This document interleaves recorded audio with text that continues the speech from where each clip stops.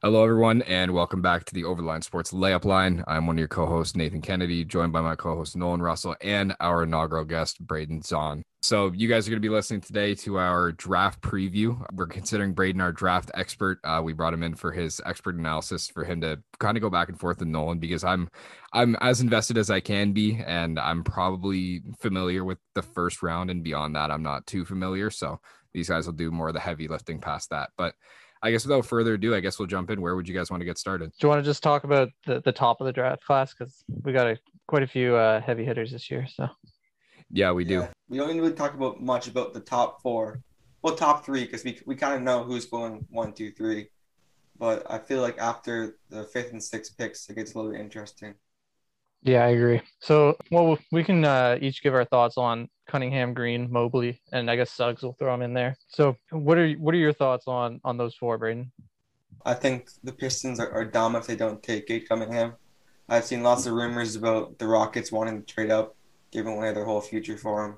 I feel like Jalen Green can be just as good as Cade. Cade is obviously bigger, he's a better passer, better defender as well. But Jalen Green's ceiling as a scorer is just insane.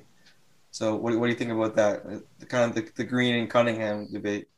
In general, I'm a little bit higher on Green than most people seem to be. I think it's kind of become a one way train, I guess, if you will, that Cade is the clear number one. But for me, they're pretty neck and neck. I also have Cade as my number one, but I think there's a very real case for Jalen Green here. I think he's the best scorer in the draft class. I think players of his mold, where you got absurd athleticism with elite shot making potential, good ball handling skills already. To me, he projects as a Zach LaVine type player with potentially even higher upside. He has incredible work ethic and mentality. I remember listening to an interview by Jarrett Jack, who was one of his teammates on the G League Ignite this year, like NBA veteran. He said that Jalen Green was kind of the main guy he took under his wing. First day of practice, Green kind of approached him and was looking to improve stuff, watch film and all this. So apparently Green has an incredible work ethic, and that to me is really intriguing. He lists Kobe as as someone that he aspires to be, which is obviously a huge ambition, huge goal to try to reach Kobe level, but there's definitely similarities in their game. So Jalen Green to me is someone that has a lot of upside, great work ethic, great skill already, superb athlete. So I think he's a very, very strong number two, and just about any other year, he'd probably be number one. Yeah, this class is extremely, I don't want to say top heavy because it is a very deep draft nonetheless, but the first 4 to 6 picks you could argue is some of the best that we've seen recently. Jalen Green is a guy that I've watched straight out of high school. I mean, he was one of the first guys that I've watched on Overtime, hoop mixtape, stuff like that. He's probably one of the most unique athletic specimens I've seen in a long time. His ability to create his own shot combined with his jumping out of the gym ability. I mean, there aren't many players at his age that possess that offensive firepower, especially going forward, to be able to go into an NBA weight room and be able to work with world-class trainers to kind of advance his game to the next level. He's probably the player that I would hope most out of this top three to slip down to the Raptors, because I don't see Cade Cunningham dropping out of the top three in really any single way.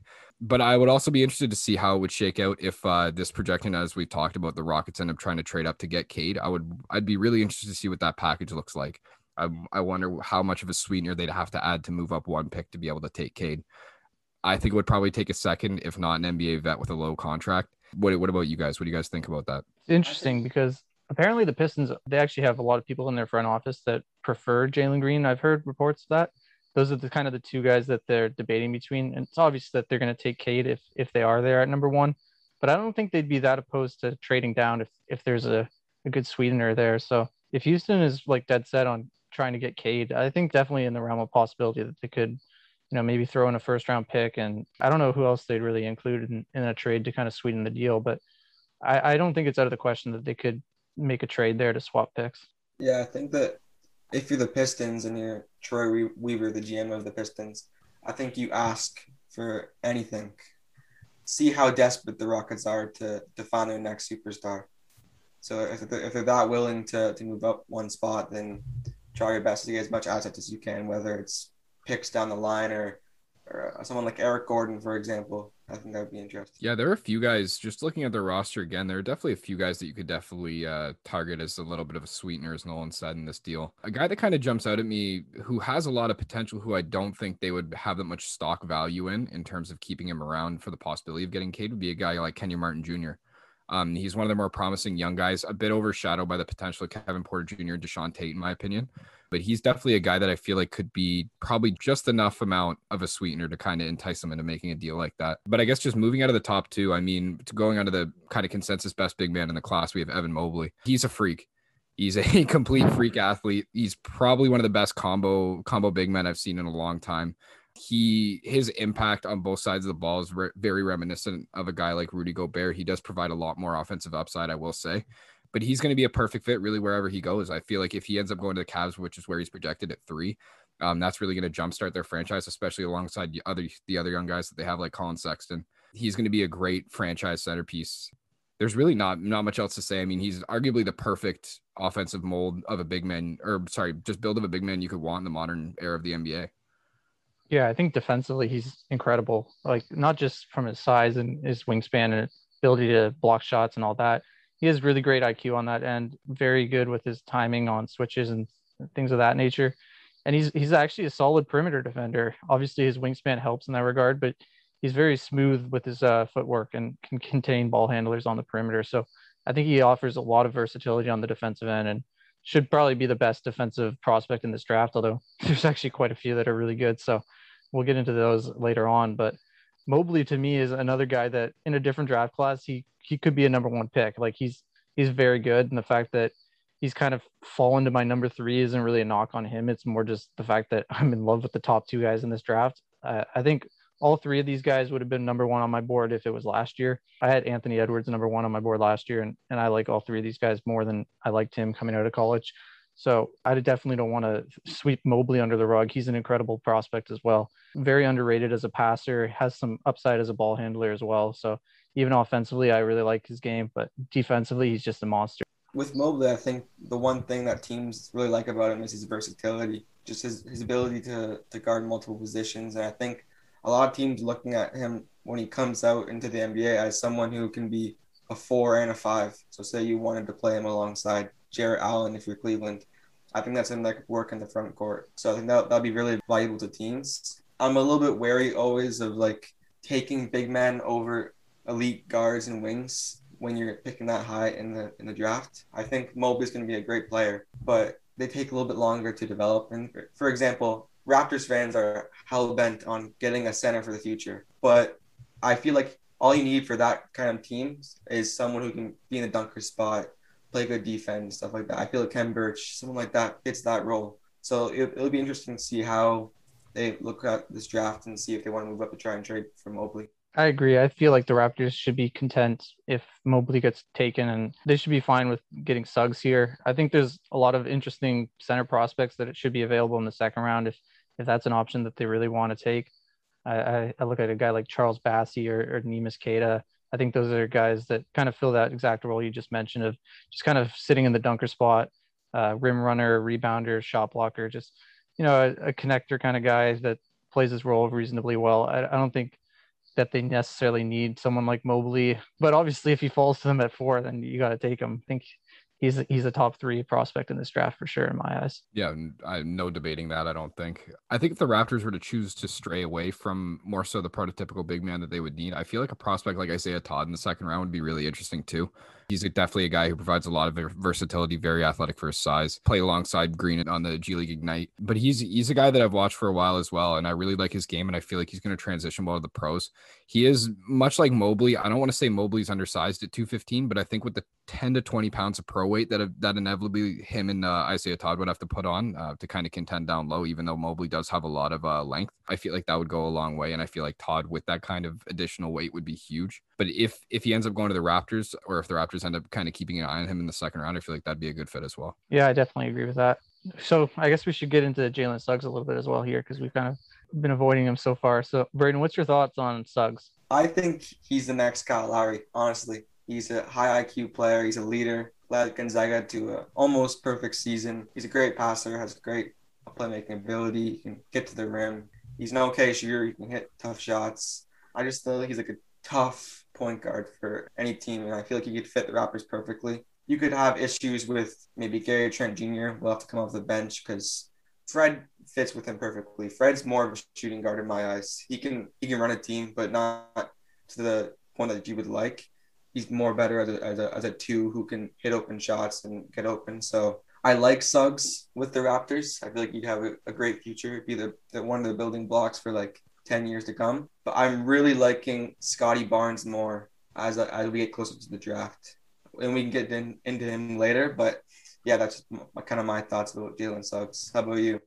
I think the Lowry comparison is kind of interesting in terms of their high IQ, playmaking, defense. There's definitely some similarities there. Suggs is definitely bigger, which is one thing he kind of has going for him. I think defensively, he's got a lot of upside, though. Lowry was a good defender, kind of in a different way than a traditional good defender. He was just very smart and takes charges and does stuff like that. But Suggs is kind of a little bit different as someone that offers a lot of versatility on that end and is really good at stripping the ball and is just tenacious. I also think he's just a lot more athletic than Kyle Lowry. Kind of at times he reminds me almost of Westbrook and like Derrick Rose, and just in terms of his ability to slash to the rim. He's not quite the same sort of prospect as them. I don't think he has as high of a ceiling, but just in that one regard, his ability to slash to the rim and finish at the rim is very interesting. To me, he's the clear number 4. I think the other 3 are all sort of in a tier of their own, whereas he's more of just a very, very good prospect. But I think the upside with the other 3 is a lot higher. But I really like Suggs a lot too, and I think he'd be a good fit with the Raptors. Yeah, I think he would be a great fit as well. A lot of what was talked about with him coming out of college is how selfless he is as a leader.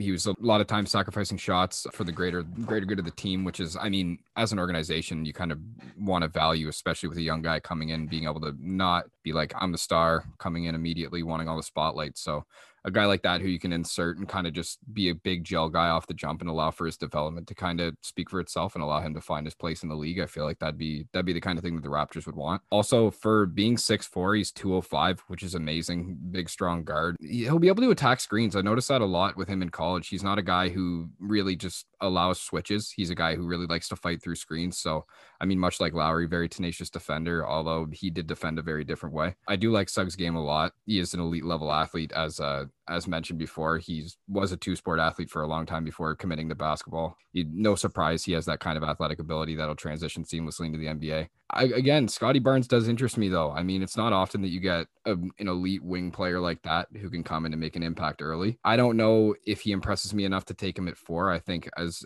you said, Nolan, I think Suggs would be my 4 as well. But I think the Raptors definitely, if for whatever reason they were to move down and be able to get Scotty Barnes and get something in addition, I wouldn't be upset about that either. Yeah, I have Barnes as number 5 on my board, and I like Barnes a lot as well. I think he'd be a good fit for the Raptors. I just think there's a little bit of a gap between Suggs and Barnes for me. I think Suggs has a lot higher floor, and their ceiling is fairly comparable. So I just like Suggs more as a prospect. I think he's a safer pick, but I don't mind the idea of the Raptors taking a shot on Barnes if they really like him. I just think the fact that he can't really shoot all that well right now, I have some concerns about how he's going to fit in offensively. Kind of reminds me a little bit of Draymond Green, and Ben Simmons is another comparison he gets a lot.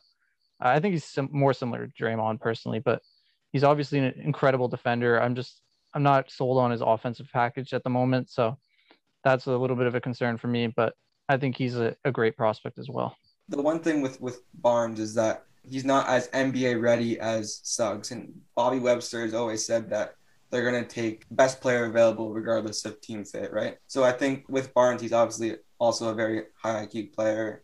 He has great length, versatility, can defend multiple positions. And just at 6'9", it's hard to find that playmaker who can play anywhere on the floor, right?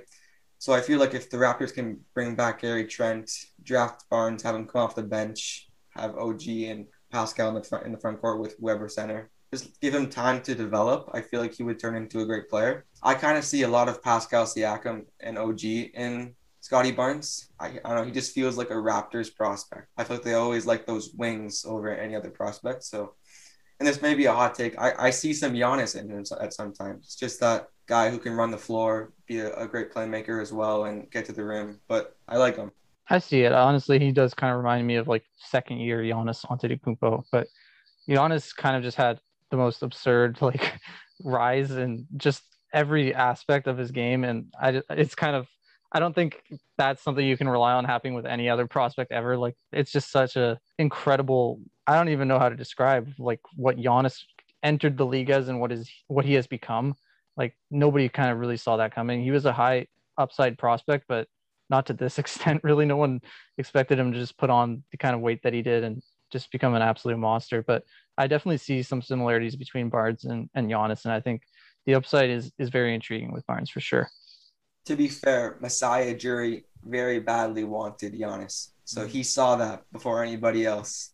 So if he sees that in Scotty Barnes, then obviously all Raptors fans trust Masai's judgment 100%. So I would not be surprised if they took him at 4 or even moved back with, say, the Magic if they really wanted a point guard. Or if the Thunder really wanted Suggs, I could see it happening. So we've kind of gone over the top 5 here. I'm just looking at ESPN's big board right now, and it's quite a bit different than mine, but we'll just go with who they have as the remaining guys in their top 10. So I'm just going to name them out, and I want to hear your thoughts on who you think is the best of this group, who you think might be a little bit overrated. So the remaining guys they have in their top 10 are Jonathan Kuminga, Davion Mitchell, James Bouknight, Keon Johnson, and Franz Wagner. So Nate, of that group, who do you like the most? In terms of fit for more teams, I think James Bouknight makes a lot of sense. A lot of people are saying that he'd be a gamble at 6 for the Thunder, whereas I think he would fit actually really well with SGA. He actually has really high star potential in my mind. He's a very good jump shooter. I feel like he'd be able to space the floor well for that team. And I mean, with SGA coming back, as I said, it would be a good combo. He'd most likely be coming off the bench off the jump since Dort's kind of solidified himself in the starting lineup, at least going into next season in my eyes. But I think James Bouknight provides a lot for a team. I think there's a little bit of an injury contingency going into his draft. He had a bit of a fall off near the end of his year this year, but I don't think it hurt his stock too much. He has the ability to come in and kind of take the weight off of a young Thunder team early. He'll be a good second unit guy off the jump. He's also a really good shot creator. With SGA being able to kind of dictate pace, at least in the half court, I think he'd be really good off the ball. But he impressed me a lot. I don't think he falls really past 8 or 9 in my eyes. So I think he's probably the most ready out of those 5, in my opinion. Yeah, to me, Bouknight is like the prototype of what you want as a sixth man. He kind of has some questionable shot selection at times, a little bit ball dominant, and not the greatest defender or playmaker. So to me, he just doesn't really strike me as someone that you want as a starter guy incorporated with the other stars a lot of the time, but he's someone that you can kind of just have run the offense off the bench. Sort of, he really reminds me a lot of Jordan Clarkson, actually. That to me is the closest comparison for him. And I see a very good sixth man potential out of Bouknight. What do you think about that, Braden? Building off what you guys have been saying, I've seen a lot of Bouknight to the Thunder rumors when they was talking about. I find that really interesting just because the Thunder are in a unique spot where they kind of need younger players. I know that Bouknight's still young, but he'll be 21 before next season starts. So obviously they know the talent they can get, but I feel like they would be better off taking more of those high upside guys, like to say if Jonathan Kuminga falls to 6, or if they can get Keon Johnson, someone like that. I feel like Bouknight would fit them well, but it's just an interesting kind of thing. Yeah, I like the idea of them taking Kuminga a lot more. To me, he's the best guy out of this group here. I actually personally have someone else above him that ESPN has at number 16 right now. So I have Moses Moody as number 6 on my board. They have him at 16. And That's crazy.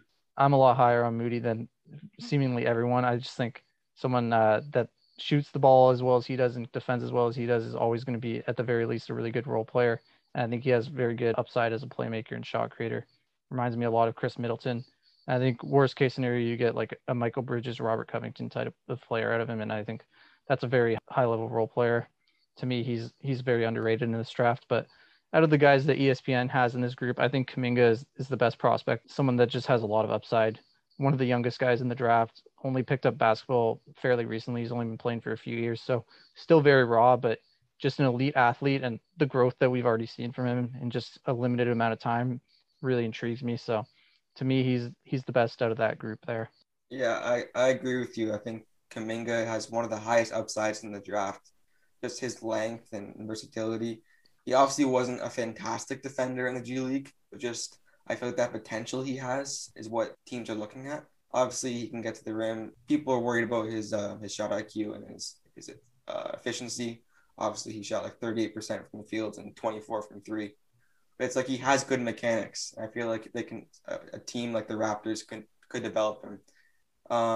I see a lot of Paul George in him. I'm a huge Paul George fan, so that's kind of probably why I'm more drawn to him. But the other prospect I wanted to talk about is Davion Mitchell. I feel like he's one of my favorite players from this draft. Before the Raptors got the fourth pick, I wanted them to take him at 7. I feel like he would fit the Warriors perfectly. Just a high IQ passer, can maybe come off the bench behind Curry, can get to the rim. He's super fast. He can hit his three. He shot like 44% at Baylor of the season. He's a champion. He's a leader. So I really like him as a prospect as well. Yeah, Davion Mitchell to me is one of the more intriguing prospects in this draft. He's someone that kind of was a little bit underwhelming first coming into college. He's made great strides in his game though over that time. To me, he might be the best defensive guard in the whole draft. He's undersized, but it doesn't matter because he has a great wingspan and his hustle and his IQ on that end is unmatched. Baylor played Oklahoma State a few times and they would put Mitchell on Cade Cunningham, and Cade's about 8 inches taller than him. Mitchell just completely locked him down. So he's a really intriguing defender to me. He's basically like a shorter Drew Holiday. That's what I see out of him. And I think he has some upside offensively too, both as a shot creator and just his ball handling is kind of underrated. His passing is kind of underrated. So I really like him a lot. The concerns are the fact that he's an older prospect, kind of debatable how much room he has to grow from here. He's never been a great shooter until this season. I mean, even this season, he still wasn't good from the free throw line. So there are concerns that it could have just kind of been fluky, that he just randomly got a lot better as a 3-point shooter. But I don't know. I think the form is there, and I think there's a lot to build on. He shot a lot of threes this year at a high rate. So I think that's a good sign for him moving forward. So I like Mitchell a lot as well. Yeah, I feel like he can come into the league and be one of the best perimeter defenders. I see a lot of like a Patrick Beverly in him, but at a higher stock. Yeah, Patrick Beverly, Lou Dort, Marcus Smart, all those guys kind of, he's definitely similar. Holiday comparison as well. But you mentioned the age. Obviously, he'll be 23 by the time next season starts. So I feel like for the Warriors who are trying to win now and need that kind of player off the bench, he would be perfect there. So that's why I kind of like that fit. Yeah, I agree. I think he'd fit really nicely next to Curry because of his defense and the fact that he can kind of shoot off ball as well. So I think he'd be a great fit for the Warriors. Yeah, I guess that kind of rounds out our talk for the top 10. Is there anyone that you see, I would say 10 through 15, 10 through 20 that you maybe see slipping a bit higher in the draft? I would say into like the top 9, top 7 range. A lot, honestly. I think this is an incredible draft class. And I'm not really in love with ESPN's big board here. It seems like a lot of people have different big boards. So I think that kind of just shows how great this draft class is, because you could really go about 20 players deep and make a case for any of them falling into the top 10 here. Some of the guys that stand out to me are Moses Moody, as I already mentioned. Corey Kispert, just one of the best 3-point shooters ever as a prospect. Like, this guy just can shoot lights out. He's basically just a newer version of Joe Harris. He's big enough to hold his own defensively without being terrible, especially because he's very smart on that end. So shouldn't be an issue, really. Alperen Sengun is another guy that I really like. Kind of reminds me of Domantas Sabonis. Aside from that, like, there's really a lot of guys that could make a rise here, but those are the main 3 that stand out to me. The 2 biggest for me are 2 guys who are a bit younger, went a bit under the radar for a bit. One of them is Kai Jones, big man out of Texas. He has a lot of potential, and I feel like a team like the Kings maybe bite the bullet with him at 9, because they are, I don't want to say they're in need of a big man. They do have a few young big men, but I feel like Kai's the kind of guy that can come in and immediately bolster a team. He's a great lob threat, protects the paint, can knock down jumpers. Also, for his size, 6'11", 220, he's actually extremely athletic. So he's a guy that you could put alongside a guy like De'Aaron Fox in the pick and roll, and I feel like he'd excel in that role. They have him slotted in right now at 11, the big board that I'm looking at right now, who would actually be a really good fit considering LaMelo Ball is a big lob guy as well. And then the other one besides that, Josh Giddey from Australia. He is an extremely polarizing talent, only 18 years old, 6'8", 205 pounds. I think he's been getting a lot of recent attention from a lot of NBA scouts. I think he popped up in Vegas a few weeks ago and a bunch of the executives went down there. He reminds me a lot of Chris Paul. He's a lot of like basically just floor general tendencies. He can be a heavy ball handler if he wants. He's probably got one of the highest IQs and highest like guard ceilings, I think, in the draft for sure, considering how young he is and his potential. But he's got great feel for the game. He's a great passer, has very high IQ. I feel like he'd be a really good complementary player for another kind of primary playmaker, so to speak, if that makes sense. A guy like Gary Harris jumping off the back of Jamal Murray, kind of. But I feel like he has a lot of room to grow in the league, and I feel like he definitely has a potential to sneak into the top 10. For me, I really like Jalen Johnson. People are concerned about him leaving Duke mid-season. I don't think that's big of a deal. I feel like James Wiseman left Memphis mid-season. He went second overall. So I feel like Jalen Johnson has a potential to be a point forward, someone who can get to the rim. I don't think he's a great shooter, but he can improve. And I feel like he would fit really well with the Kings. He's also a pretty good defender. I'm a Michigan fan, so I watched Franz Wagner quite a bit. Obviously, the brother of Moritz Wagner. He is a 6'9" shooting guard, small forward. He can hit threes. He's a great defender. He can rim protect. He can play perimeter defense. He can score. So those are the two guys that I really like. I hope they can go in the top 10. I feel like Wagner would fit really well with the Pelicans. Just that someone who can score and play great defense, because they're obviously not a great defensive team. So you guys both just mentioned a lot of the prospects that I'm really high on, guys that I have personally higher on my big board than ESPN does. I like all those guys a lot. Kai Jones, you mentioned, Nate. I think Sacramento is definitely a potential landing spot for him. He's someone that really intrigues me with his upside. We've seen like glimpses of really great plays from him, but there's also like a lot that needs to be worked on with him. So he's someone that I think is a riskier pick, but I think the upside is really intriguing with him. Franz is kind of the exact opposite. I think Franz has one of the best floors in the draft. Someone that's going to immediately come in, be a good defender. Actually, like he's an incredible defender, like just in terms of his intelligence, his positioning. Very underrated athlete too. Has a huge wingspan, great passer, great IQ. The shooting is like not perfect at the moment, but there's flashes of him being at least competent on that. And kind of reminds me of like Nick Batum or like Kyle Anderson, just someone that's going to come in and be a really great role player. And I think he has the upside to be even higher, like a Detlef Schrempfer and Andre Karolinko. So borderline all-star player if he reaches his ceiling. So he's someone that I'm really high on as well. Okay. I don't know where we want to go from here. If we want to maybe talk about the latter half of the first round, maybe 15 through 20, we could either rhyme through it or maybe just talk about maybe our favorites through 15 through 30 or 15 through 20 for now. Sure. I'm just going to keep going based on the ESPN's 15 through 30 then. See what they got here. Yeah, I like a lot of guys in this draft, man. This draft is so much better than last year's, in my opinion. It's extremely deep. So deep, yeah. Like JT Thor, they have at 28 on their board.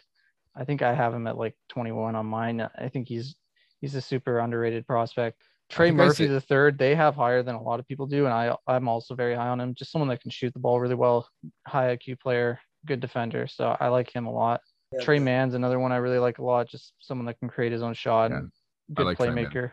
Zaire Williams from Stanford is another really interesting one. Like he kind of had a lot of things go against him this year in terms of like Stanford more than any team kind of got hit really bad by COVID. He also had some family like issues going on, just a lot of stuff that are going to mess with you mentally, I think. So I think it wasn't his best season, but I don't hold that against him because he came out of high school as one of the top prospects in this draft, and the flashes are absolutely there. And I think some of the shortcomings can be kind of blamed on a lot of the context that was going on with this season. So I think he's underrated as well. One guy that I'm really interested to see where he goes is Isaiah Jackson from Kentucky. He's probably one of the more unpolished bigs in the draft, but has an extremely high ceiling. He is more of a high risk, high reward pick. I just think it makes a lot of sense, especially where they have him slotted right now. They have him slotted to the Knicks at 21. I think Mitchell Robinson's coming up on a contract year. So if Isaiah ends up panning out early, they feel comfortable with letting Mitch Robinson walk instead of giving him probably close to a max, which is what he'll probably end up getting otherwise.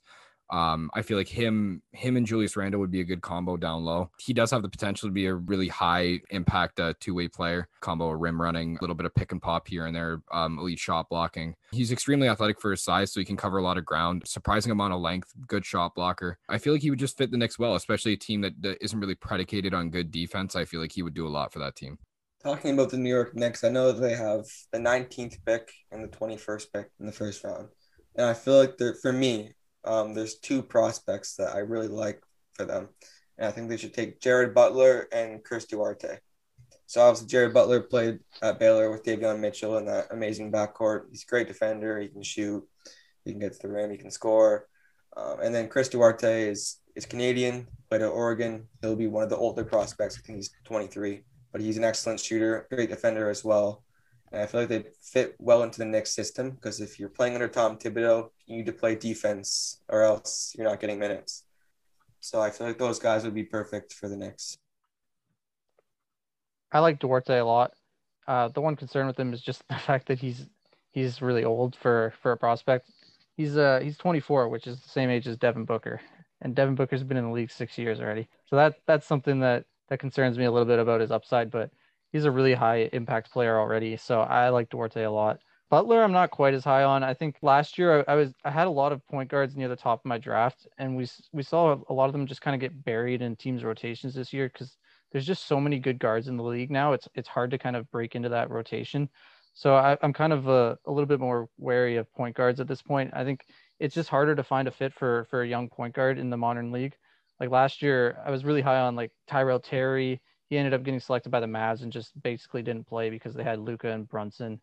Kyra Lewis was another guy I was really high on, and he was on the Pelicans and kind of got buried in their depth chart. And there's a whole bunch of other guys that just sort of like get lost in the shuffle because there's so many great point guards in the league. And that's my concern with someone like Jared Butler. Unless you're like an elite point guard, it's just hard to break into a rotation nowadays. But he's definitely a really good player. So I kind of agree that he'd be a good fit for the Knicks if they can work him into their rotation. They don't really have great point guards at the moment. So that is one of the one teams where I could see a young point guard kind of flourishing. Yeah, I was going to kind of make that point because like the Knicks, they don't really have great guards, but Derrick Rose is a free agent. They could bring him back, obviously, but I feel like Butler could come in and make an instant impact, whether it's off the bench or starting behind a veteran. But yeah, I feel like those two guys are a little bit older. If the Knicks want to win now, then that's smart, but they could also pick like a Sharif Cooper or Ayo Dosunmu or something like that. So Yeah, I like Cooper a lot more than Butler personally. I think his upside is a lot more intriguing to me, but I do think Butler is the better current player. I think he has a little bit of a higher floor, but Cooper's potential is really intriguing. So I like him a little bit more. Yeah, I like Sharif Cooper as well. He provides a lot early. He's got drawbacks. Like he's not the most consistent shooter in the world. He need to kind of work on his shot a little bit. He has genuine disinterest in playing defense from what I've seen. He really has no defensive tenacity. He doesn't really fight through screens. He's not really quick on switches. But what he poses offensively, I feel like you can kind of put aside some of the defensive liabilities, at least for now. He's an extremely elite passer, especially for his size. He's able to find passing lanes in pretty much any tight scenario. He has a great handle, so he's able to break down his defender really well. Often just creates a little like drive and kick scenarios that he's been really potent in. But again, I like Jared Butler too. I think he is a bit more league ready as of right now, but Sharif Cooper, give him a few years in the league to actually learn how to play defense, much like a guy like Trae Young. I feel like he could do a lot for a team. Yeah, Cooper kind of reminds me of De'Aaron Fox, just someone that's very quick, got a good handle, can play make pretty well, good passer.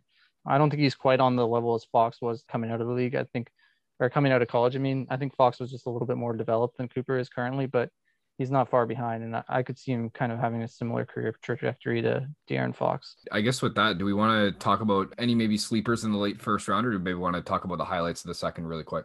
Why don't I just like ask a general question? Who do you think is the most underrated prospect in this draft? that's tough. That's very hard. I'm looking at my list of 7 that I have here. Oh, that's really hard. This is a little bit biased because he's Canadian. This is just one example, but I really like Joshua Primo out of Alabama. I feel like his stock's been rising a lot lately. I feel like he could go 26 to the Nuggets. He's just a great defender, can make an impact off the bench, maybe some time to develop in the G League, but yeah, I like him as well. Yeah, I'm kind of surprised that he didn't return to college because it wasn't his best season this year, but he projects to be a really good role player because his defense is just so good. So having a guy like that is definitely someone that can always work into your rotation. So I agree, he's kind of underrated. I'm also a huge fan of Nashawn Highland out of VCU. Yeah, Bones. Not an excellent defender, but he's just a great scorer. Like he can come in and make an impact, I think, right away. He's been getting a lot more first round buzz. I really wanted the Raptors to take him a while ago because he was more of a second round prospect a couple months ago.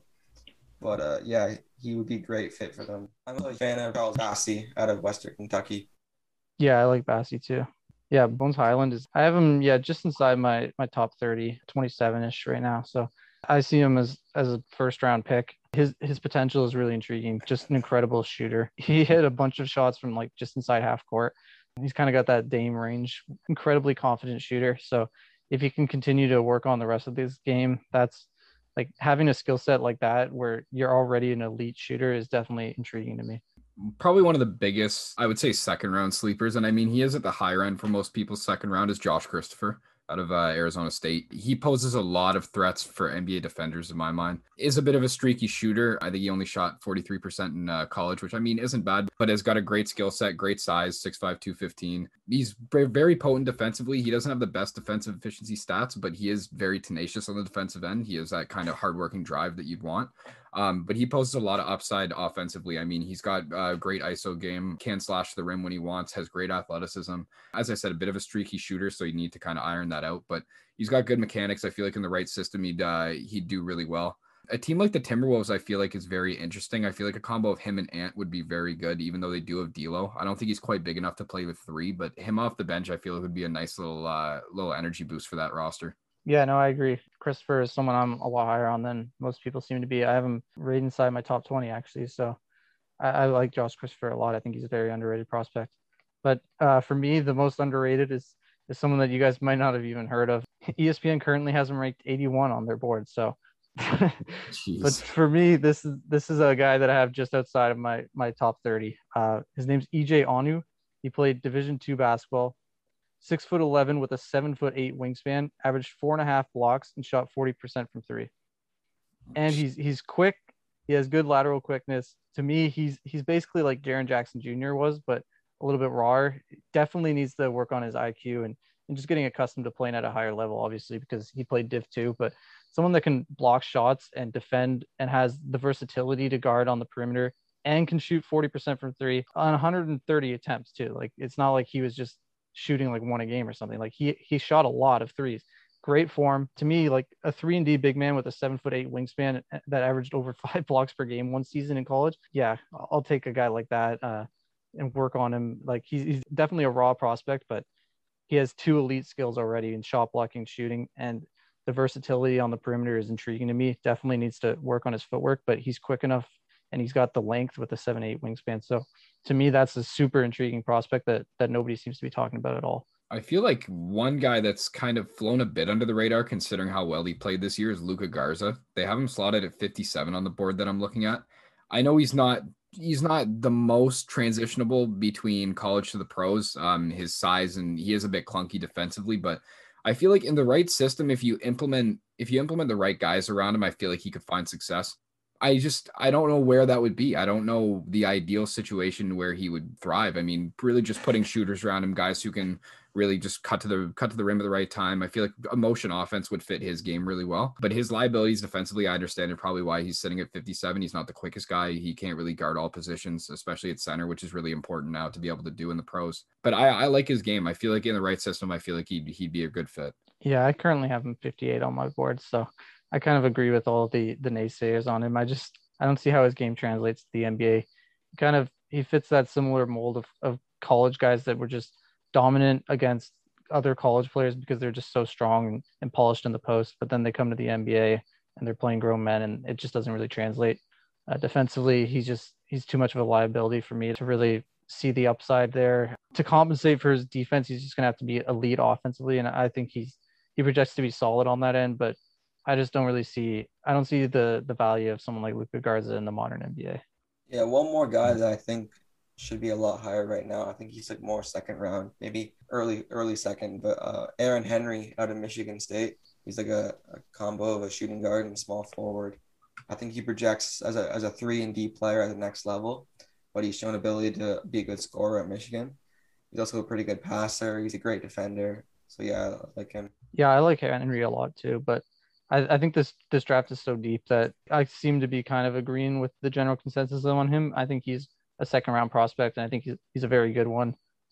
This draft is just so good that there's going to be a lot of guys that fall to the second round. I think I have him in the 40s on my board, so I like him. Like in a different draft class, he'd probably be in consideration as a first round pick, but this year is just so deep, so that's kind of why he's fallen in my opinion. But I like Henry a lot too. Yeah, just one more guy as well from me. BJ Boston from Kentucky. He didn't really do great for his stock, which is through how he played this year. I mean, it had some very, very bad shooting nights leading to 35.5 from the field. But in terms of his build, he's got a lot of potential. He's got a lot of length at the guard position, 6'7", 185. Does need to improve in shooting the ball a little bit, but can be very versatile. I feel like you could put him multiple positions. You can kind of implement him not only in the bench, but I feel like at times with the guys in the starting lineup, I feel like he'd be a good gel guy. But I don't know. I feel like the reason he's down here is because he hurt his stock by the way he played this year. But give him a year or two in the pros, but some better training, put a little bit of pro weight on, 10 to 15 pounds, something like that. I feel like he'd be a good piece with a lot of franchises.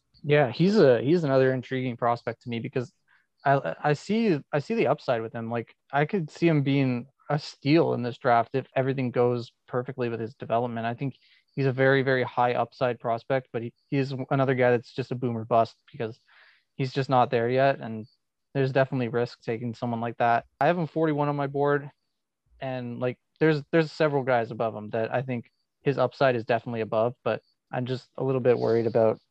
I have concerns with how he's going to adapt to the NBA, but he's someone that definitely intrigues me. The potential there is really interesting. Yeah. I guess is there anything else we want to maybe touch on before we move on? I guess just one more question. There's a lot of international prospects in this draft, so I'm just curious which guy you think is the best out of the group. That's hard. I gotta go with Josh Giddey. Yeah. Like you have that 6'8" kind of guy, like a LaMelo kind of prospect. Obviously not as polished as LaMelo was, but I feel like he has so much potential just as a passer, as a playmaker, a guy like you. So he's not a great scorer, but I feel like he can come along. He's obviously one of the youngest players in the draft, so I like him a lot. I would also say Josh Giddey, but for variation's sake, I'd also have to give a little bit of light to Alperen Sengun from Turkey. He's a very interesting prospect, really young, definitely has lottery talent. No, he's young. He's got a lot of upside. He played really well overseas. I feel like that's why his stock rose a lot, but his mold really fits really well with a lot of teams. They haven't slotted in for the Wizards, which I think is really interesting considering I think they do have a few young big men on their roster already. He just needs, I don't know, he just needs to add a little bit of versatility. I feel like watching him play, I feel like he's just a very typical like back to basket big, but it would be kind of just that 1 to 2 years of development, kind of round out his game. I feel like he'd do a lot. I don't think you can really hold a flame to him compared to Josh Giddey. I feel like Josh Giddey has a way higher ceiling, but I think they're both great prospects nonetheless. Yeah, Senjun to me, the concern is defense really because I just think he's very slow and he's about 6'9", so he kind of projects to be more of a center, but at that size, he might fit better at power forward. To me, the goal with someone like Senjun is to get him to be passable on defense, and then with his offensive upside, I think you could end up with a Domantas Sabonis kind of player, where his IQ, his passing ability, he's solid as a shooter, but not great. And he's one of the best post scoring prospects we've seen in a long time. Obviously, post scoring isn't as prominent nowadays, but you still see guys like Vucevic and Sabonis, as I mentioned, and I think he kind of fits in a similar mold to those kind of guys. Nurkic is another one. Valanciunas. I think you look at what Senjun has done overseas, like in Europe, and how he compares to what those guys were doing when they were his age, and he's better than them across the board. So that really intrigues me. I think his IQ and his upside is really intriguing offensively. So if he can become passable on defense, which I think is possible because usually when you got that kind of IQ, it normally is going to translate defensively eventually. So I think he can become serviceable on defense while also being an offensive centerpiece similar to Sabonis, like a borderline all-star. So I actually like Senjun a little bit more than Giddey simply because I just don't really know what to expect from Giddey. I think Giddey is really a one-of-a-kind prospect that we haven't really seen before.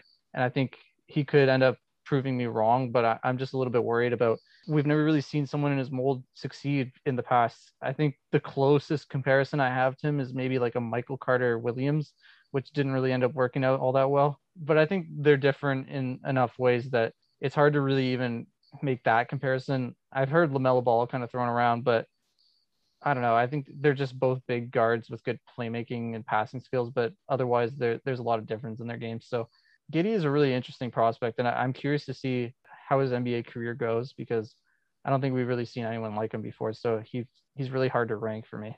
But I also want to throw out Usman Garuba because we haven't really mentioned him at all. And I think Garuba is a really, really underrated prospect in this draft as well. Basically, the new Draymond Green on defense, like just an undersized big that can guard pretty much every position, incredibly tenacious, very smart on that end, good wingspan, has good timing on his blocks, gets steals. Like defensively, I think he's one of the best prospects in the whole class.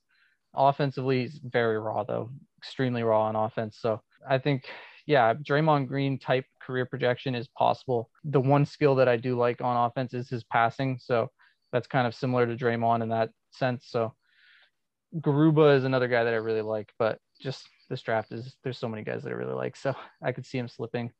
Yeah, I wouldn't be surprised if half the mocks that we see, much like March Madness brackets, just get blown up within the first like 15, 20 picks, let alone get into the second round. But yeah, there's a lot of talent. If you had to pick one prospect that's projected in the second round right now to eclipse maybe the 25th, if not the 20th pick, who do you expect making a really big jump? I think he's more of a late first, but I feel like he should be out more. Is Jaden Springer from Tennessee. They had a really talented team, so he didn't get as much shots and stuff like that, but he's also a great defender. Yeah, I think Springer is going to be a first round pick probably, but I could see him slipping to the second round this draft class. Just by looking at ESPN's list, I think the one that really stands out to me is Deuce McBride out of West Virginia, one of the better defenders at the guard position in the draft class. Underrated passer, can shoot the ball pretty well, especially in the mid range. So I think his skill set translates well to the NBA. Again, a similar thing that I mentioned with Jared Butler. I'm just a little bit concerned with point guards in general, like because the league is just so oversaturated with good point guards. It's hard to find a roster spot for a guy like that. But Deuce's ability defensively, especially, is going to make him playable like right out of the gate. I think he's one of the higher, more NBA ready guards in the draft class. So I like Deuce a lot. Okay. I guess with that, do we have anything we want to touch on, or do you guys want to wrap up? I think we can wrap it up.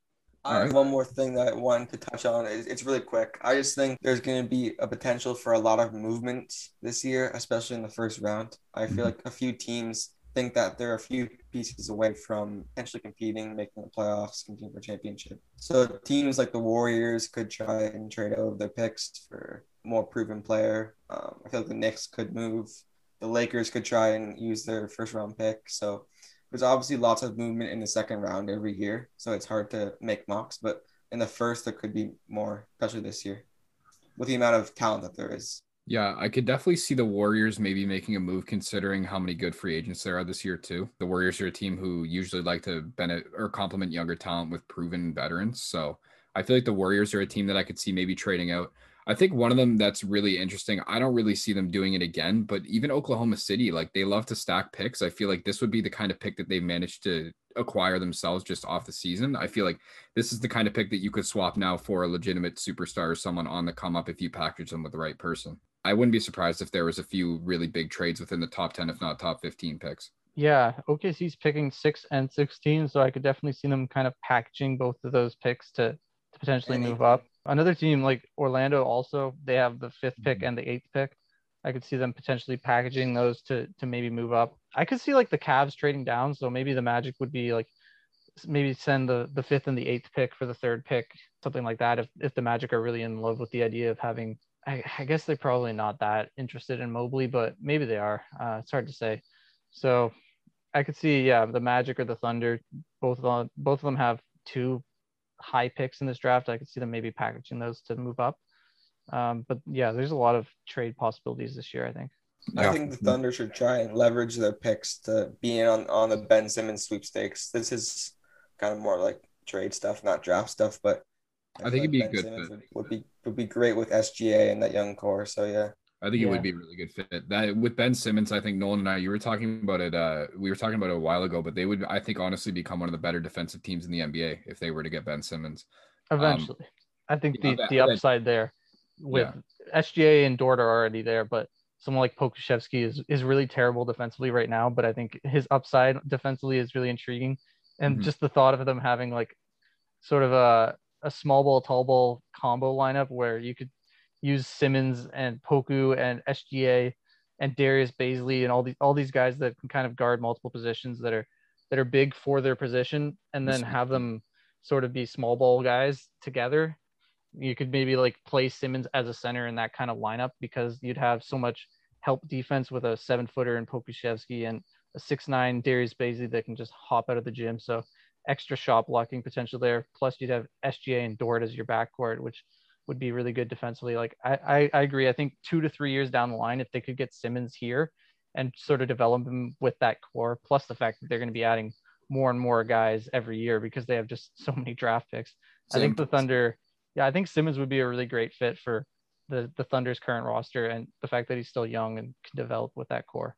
Yeah, the only thing is I don't know who the Sixers would want from that package. Yeah. I mean, Kemba Walker, though. They have Kemba, right? Yeah, that's true. Yeah. Kemba and a first or something like that. I don't even know if they'd necessarily have to give up a first if they package Kemba into it. I guess depends on how high the Sixers are on Simmons' trade value at this point. I would say also, while we're here talking a little bit of trade talk, do we see Damian Lillard moving or do we think he's staying? Because I think it's a really polarizing point. Not many people have actually kind of mocked. I think he's staying, but I wouldn't be shocked if he moves because nowadays you can there's no loyalty. Nowadays players are just moving like crazy, so it wouldn't surprise me really. I think it's going to be a James Harden situation where he plays a little bit for Portland at the beginning of the season, and then he requests a trade, and then they find a way to move him to a team. It's kind of hard to make those deals of that magnitude in the middle of the season, but I feel like Portland is going to try their best to keep him. He'll be unhappy and then finally admit that he wants to leave and potentially go to the Knicks or someone like that. Yeah. I sent you that trade I made, Nate, like a couple days ago. Yeah. Just that sort of that 4-team mock trade that I put together. It was a monster trade. I will say. It would probably never happen, but I honestly think it's like a good trade for all 4 teams. It does. You can read it off. Yeah, sure. Why not? I have it right here. So I basically started with the premise that the Pacers offered Malcolm Brogdon a first-round pick to the Sixers for Ben Simmons. So I basically worked that into the trade. So the Pacers are still sending Brogdon in a first as part of this trade and still getting Ben Simmons back. So in theory, they should be on board with that because they've already offered that in the past. So that was kind of where I started with it. And then from there, just got crazy. I threw in the Blazers and Celtics to create this 4-team deal where the Sixers get CJ McCollum and Malcolm Brogdon. Pacers get Ben Simmons. The Celtics get Damian Lillard. And then the Blazers get 3 first-round picks, a second-round pick, Tyrese Maxey, Jaylen Brown, Aaron Nesmith, Romeo Langford, and then Tristan Thompson and George Hill has kind of just added a bonus where they can kind of trade those guys off for second-round picks or whatever. So they set themselves up with a great rebuild around Jaylen Brown and a bunch of prospects there. Kind of a crazy trade. Probably never happened, but I think it works out pretty well for all 4 teams. Yeah, the first time I saw that trade, I was like, this is insane. I mean, that many moving parts, and especially some players of that magnitude. I mean, I don't really see that kind of trade happening ever. But to be honest, I feel like the trade itself between, if you were to narrow it down to 2 teams, I feel like Portland and the Sixers would be able to work something out. I feel like there would be some ability to get some mutual interest between the two. I mean, Philly would be getting a franchise point guard in Dame, and then the Blazers would be getting upside in Simmons still. I don't know. I'd be interested to see what the package would be there. I kind of based the premise around if Damian Lillard requested a trade, because obviously that trade would never happen unless Dame was like adamant that he wants out. Yeah. But a Sixers Blazers just 1-for-1 like trade, I think the Sixers would have to include Simmons. George Hill would be thrown in for salary reasons. Tyrese Maxey for sure, because he's a really high upside prospect, and then they'd probably have to throw in it like at least 2 or 3 first-round picks to make that work. But yeah, I could see that potentially happening. Yeah, going back to your mega trade that you mentioned, I feel like the Celtics would never trade Jaylen Brown, and even if for Dame though, I think you got to make that trade. You take that in a heartbeat. Like Jaylen Brown is the best player that they can get. I feel like the Celtics are in love with Jaylen Brown, and he's still pretty young. 20-point per game scorer and all-star. So yeah, he's a fantastic player. I agree 100%. But if you're getting Damian Lillard, I think you pull the trigger on that if you're Boston. I mean, the combo of Lillard and Tatum just sounds unbelievably lethal. Like in and of itself, like regardless of whoever they have around them, like that just seems. You got Marcus Smart and Al Horford around them. Yeah, that's a start. Yeah, it's something. You'd have to build the rest of the team out, but with Dame and Tatum alone, you're going to be competitive for sure. Yeah, it's interesting because we know that Dame with another elite backcourt mate doesn't work because we've seen it for years with CJ.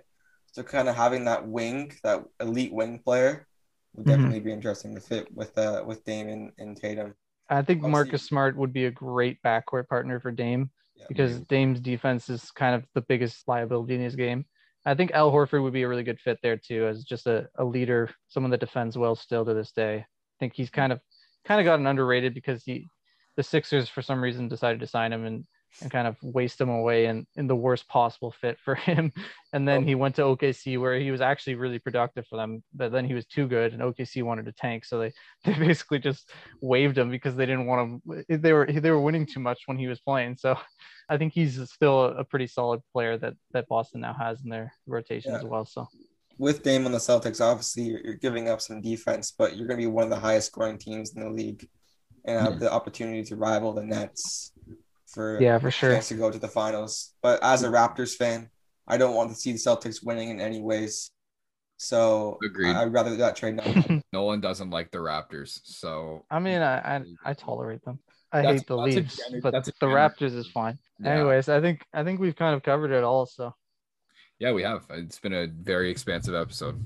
I guess we'll, as always, we thank you guys for listening along with us. This is our 13th episode. Be sure to tune in. I assume more so hypothetical stuff going forward, post-draft coverage, of course. I want to thank Braden again for getting on, our first and hopefully not our last guest. It was a lot of fun chatting with you. Appreciate picking your brain a little bit on the draft. Is there anything that you want to throw in here and throw some socials in there? Anything that you're releasing soon? Oh, yeah. Thanks so much for having me. I obviously write for Over the Line Sports as well, so you can find that on the website. I'm also an intern for Kawhi Leonard's Culture Jam project. We have a single dropping this Friday, July 23rd at 12. It's called Waves with Gunna and Polo G. So stream that on all platforms. Follow us at Culture Jam, and we got big things coming. So yeah, I saw that on your Instagram story. Do you want to explain that a little bit more? Because I was honestly I didn't even really understand what it was myself. I was floored. That's such a cool opportunity. Yeah, so I'm one of 4 interns working on the social media and creative side. I'm going to be doing more long-form content, but we're trying to build a brand. It's Kawhi Leonard and Ishan Bolden, who's a music executive, started it. It's a platform to combine sports and music, and we're trying to build a brand and give people more opportunities to showcase their talents. So I'm super excited about it, and yeah, we got lots coming, so stay tuned. Yeah, that's really cool. Yeah, and I guess with that'll wrap up the 13th episode. Nolan said in our last one, his 2-part, what is it, your draft big board? Yeah, my big board. Yeah, so just a ranking of the top 30 prospects, in my opinion, that's going to be coming out soon. Yeah, I guess besides that, that'll be it. So again, thank you for listening. Make sure to check us out on Spotify, Anchor, wherever you listen to us. Subscribe to our podcast, give us a like here and there, throw in a comment if you want. Without further ado, have a good day and don't miss your layups.